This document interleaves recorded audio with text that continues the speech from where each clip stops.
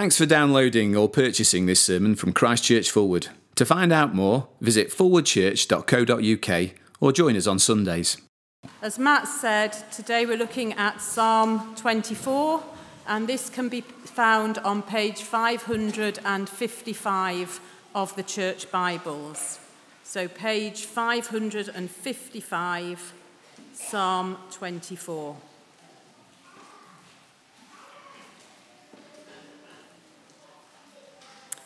Of David, a psalm. The earth is the Lord's, and everything in it, the world and all who live in it. For he founded it on the seas and established it on the waters. Who may ascend the mountain of the Lord? Who may stand in his holy place? The one who has clean hands and a pure heart, who does not trust in an idol or swear by a false god. They will receive blessing from the Lord and vindication from God their Saviour. Such is the generation of those who seek him, who seek your face, God of Jacob. Lift up your heads, you gates. Be lifted up, you ancient doors, that the King of glory may come in. Who is this King of glory? The Lord, strong and mighty, the Lord, mighty in battle. Lift up your heads, you gates. Lift them up, you ancient doors, that the King of glory may come in. Who is he, this King of glory? The Lord Almighty. He is the King of glory. This is the word of the Lord.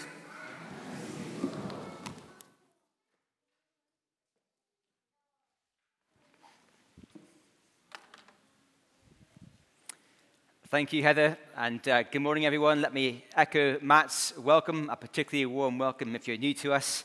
If we haven't met, my name is Pete Scowen. I'm the Associate Vicar, and I'd love to meet you afterwards. Do come and say hello. And for those who are part of the church family, let me say also thank you very much to all those who have been praying for us. I've just come back from a 3-month sabbatical, and we had a wonderfully refreshing, relaxing, and restorative time while we're away. So Lord and I both are very grateful to all of you for praying for us, for those who covered while we're away. But also, it's very good to be back with you all this morning. A few of you came up to me last week with a slightly concerned look in your face, asking if all my sermon illustrations from now on will be about camper vanning in Scotland. To which I would say, almost certainly. But you are safe, I think, this morning. With that in mind, let's turn to Psalm 24. If you've got your Bibles, it's on page 555 in these church Bibles. Let me pray. Father, we thank you that you have spoken to us through your word. May that word humble us where we need to be humbled, and may it lift us up where we need to be encouraged. And we pray this for the sake of your honor and glory. Amen. I want to start with a question for us all this morning. If we could be anywhere this morning, where would we want to be? Maybe some of us could think of a stadium in Sydney for a particular football game just starting about now. Is that right? Don't be distracted. Or maybe at home on the sofa watching the TV rather than being here at church on a Sunday morning. Maybe for some of us, we think back to a holiday that came to an end a few weeks ago, and we would love just to push back time and be on holiday for 24 hours more, a bit more rest and peace and quiet, and one final Mr. Whippy ice cream before coming home. Last week, Virgin Galactic launched 3 passengers right up to the edge of space. And for just a few moments, they were able to float around in the cabin, and they could look out the window and see Earth below them. It must have been an amazing place to be for just a few moments. For some, exam results have come out this week. And maybe for some, you didn't get the results you needed to go to the place you really want to be at next year. And it's hard to have that place snatched away from you. Or maybe it's a relationship, a person, a parent, a child, a dear friend, and we would love just to have an afternoon with them if we could. But of all the places we might want to be this morning, what about up a mountain? I know living here in the peaks, lots of you love to go for walks in the hills.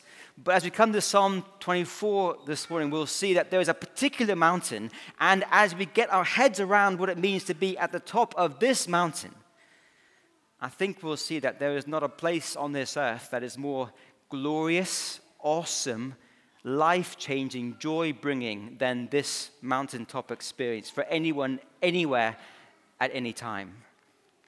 Look at verse 3. Who may ascend the mountain of the Lord? In a very real way, God is everywhere. God is not like us. God is spirit, which means he can be everywhere at once. And yet, as we look through the Bible in the Old Testament, God at certain times and certain special places made his presence particularly known. If you think of the people of Israel gathered at Mount Sinai when God's presence came down on top of the mountain. Or the temple in Jerusalem was built on top of a hill at the center of the city where God came to dwell in the temple. And so here in Psalm 24, this journey up a mountain is a picture of a journey into that special presence of God. And that's why verse 3 continues. Who may stand in his holy place? But I wonder this morning, of all the places we could be in this world, why should we long to be in God's presence most of all? It's hard, isn't it? We can't see God. He feels at times abstract. To be in a stadium full of people watching a football match feels much more real, doesn't it, than the thought of being in God's presence. But look at how the psalm sets it up for us by reminding us who is the Lord. That's our first point, the Lord. Look at verse 1. The earth is the Lord's and everything in it. I loved watching that footage from the Virgin Galactic flight. There's something breathtaking about looking out the window and seeing the earth suspended in space. An awesome sight. But it's also pretty awesome on the ground as well. We've been enjoying watching that TV program called Race Across the World. Teams have to travel as quickly as possible from where they are to some distant country as fast as possible, but they can't fly.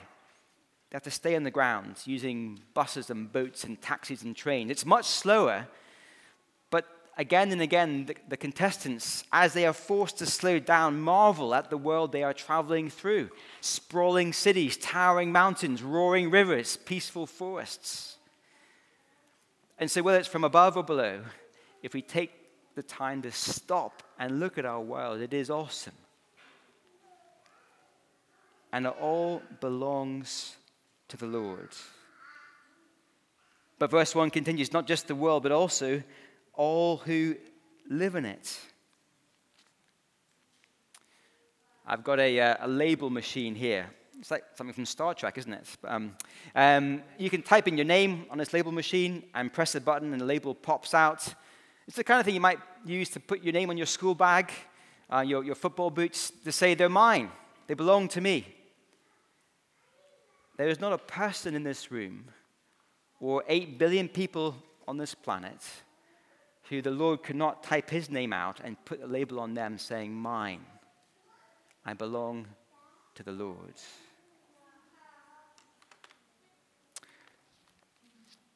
It's easy to forget, isn't it? The dream house we've bought, the children we've raised, the money in our bank account, the car on the drive, all of it belongs to the Lord. Why? Verse 2. For he founded it on the seas and established it on the waters. Taking us back to the first chapter of the Bible, Genesis 1, when God created the world, he brought order out of chaos. He is the cause, the author of everything that we see and experience in this life. The lungs in us that breathe in oxygen that enters our blood, that gives us life and strength, that we can get up in the morning and we can talk to people and experience stuff in this world and go to work and earn money and save and have good holidays and eat ice cream, all that comes from the Lord. Football matches, trips into outer space, experiences that we treasure. Yes, at one level, there's human involvement, human initiative, but trace it back further and further. Behind it all stands the Lord, the ultimate cause of everything. Perhaps there are some here this morning who feel that this goes too far, that perhaps science has disproved this understanding of our world, that evolution, the Big Bang, give us a different narrative for how and why our world exists. But the question remains, who or what caused it all? No scientist can answer that. And here in Psalm 24, the answer is that behind it all, there is one uncaused cause of everything. He is the Lord. And that is why the journey of verse 3 is so important. We've seen the Lord, next, his presence. To be welcomed into the presence of this Lord is to come to the author and source of everything in this world, all the good things that we enjoy. And to be cut off from his presence in an ultimate way is to be cut off from that same source of goodness and life and joy. And so the question of verse 3 really matters. Who may stand in his holy place? Well, verse 4, the one who has clean hands and a pure heart. Matt's mentioned this already in our confession. Hands speak of our actions, how we treat people, the things that we've done. Heart speaks of our motives, our desires. Who here can say that the things we've done and our motives have always been pure? Verse 4, who does not trust in an idol or swear by a false god. An idol is anyone or anything that we love or live for instead of the Lord. And who can honestly say that our hands, our hearts, our loves, our loyalties have always been in keeping with these verses? And so I think in Psalm 24, we can picture it like this. We can picture God's holy mountain with the Lord at the top of the mountain. And then down below, there's a gate. And there's a queue of people coming to the gate, desperate to get in, to climb up to God's presence. And person by person, as they come to the gate, they're asked, why should you be allowed in? And again, the answer comes back. You don't make it. You're not pure enough. You're not allowed to continue your journey into God's presence. And if we stop there, this would be a very bleak psalm indeed. Actually, it's a psalm full of joy and wonder and praise because it doesn't stop there. It's as if the camera pans around from the desperate queue on one hand to another arrival who rocks up at the gates at the bottom of the mountain. And things change when this arrival takes place. We see his king, the Lord's king. Look at verse 7. The cry goes out, lift up your heads, you gates, be lifted up, you ancient doors, that the King of glory may come in. Then someone from inside the gate calls back, verse 8, who is this King of glory? The answer comes back, the Lord strong and mighty, the Lord mighty in battle. The conversation is repeated again, perhaps to underline the significance of this moment. And this glorious king arrives at the gates, they are opened, and he's welcomed in, and he ascends the mountain of the Lord in great honor and glory. Perhaps in Israel's day, this psalm would have been used in a moment when the king of Israel went out from the city and fought a great battle against their enemies, won the battle, and then came back to enter Jerusalem, back up to the Temple Mount, and the people would have praised the glorious king returning from the victory. But even still, there are puzzles in this psalm that don't quite line up. Because as we look at the history of Israel, there is no king in her history that is this glorious. Even the great King David could not say that he deserved to enter into God's presence. Remember his unclean hands and impure heart with Bathsheba and his adultery with her and how he murdered her husband Uriah? Or verse 8, verse 10. This King of glory is the Lord himself, no human king. We have to wait 1,000 years to get the final piece of the jigsaw puzzle in place when the Lord Jesus comes into our world. The perfect man who did have always clean hands and a pure heart, who always loved the Lord as he should, and yet he came to win a tremendous victory in a battle that cost him his life as he died on the cross in the place of sinners, defeating sin and the devil, on the third day raised to resurrection life, showing us that he has also defeated death. And having been raised, he ascended into heaven, glorious and exalted to the seat of glory in heaven next to the Lord, his heavenly Father. And down through the ages, Christians have used Psalm 24 to celebrate the ascension of Christ on Ascension Day, which is absolutely right. And part of the right response for us this morning is to simply go, wow, we have a wonderful King. In just a moment, we'll sing a couple of songs. The second one will be a song of praise and glory to our King, the Lord Jesus, for all that he's done for us. That is the right response to Psalm 24. But also, and this is so important, the ascension of Jesus, his return to heaven, tells us that heaven's gates are open for all. It is his victory over sin that means that there is a purity, a cleansing that we do not earn, we cannot earn, but is given to us as a free gift through his victory when we come and trust in him. I think verse 5 is hinting at this. They will receive blessing from the Lord and vindication from God their Savior.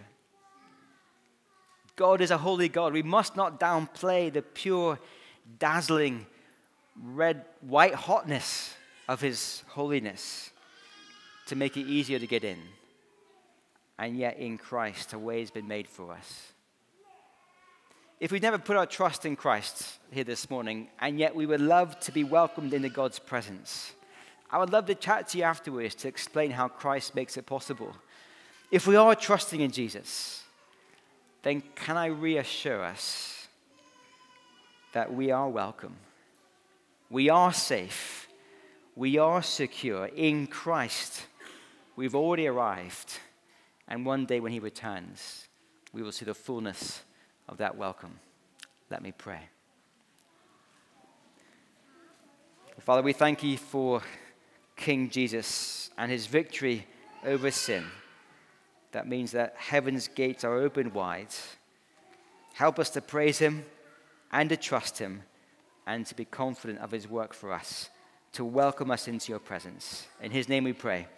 Amen.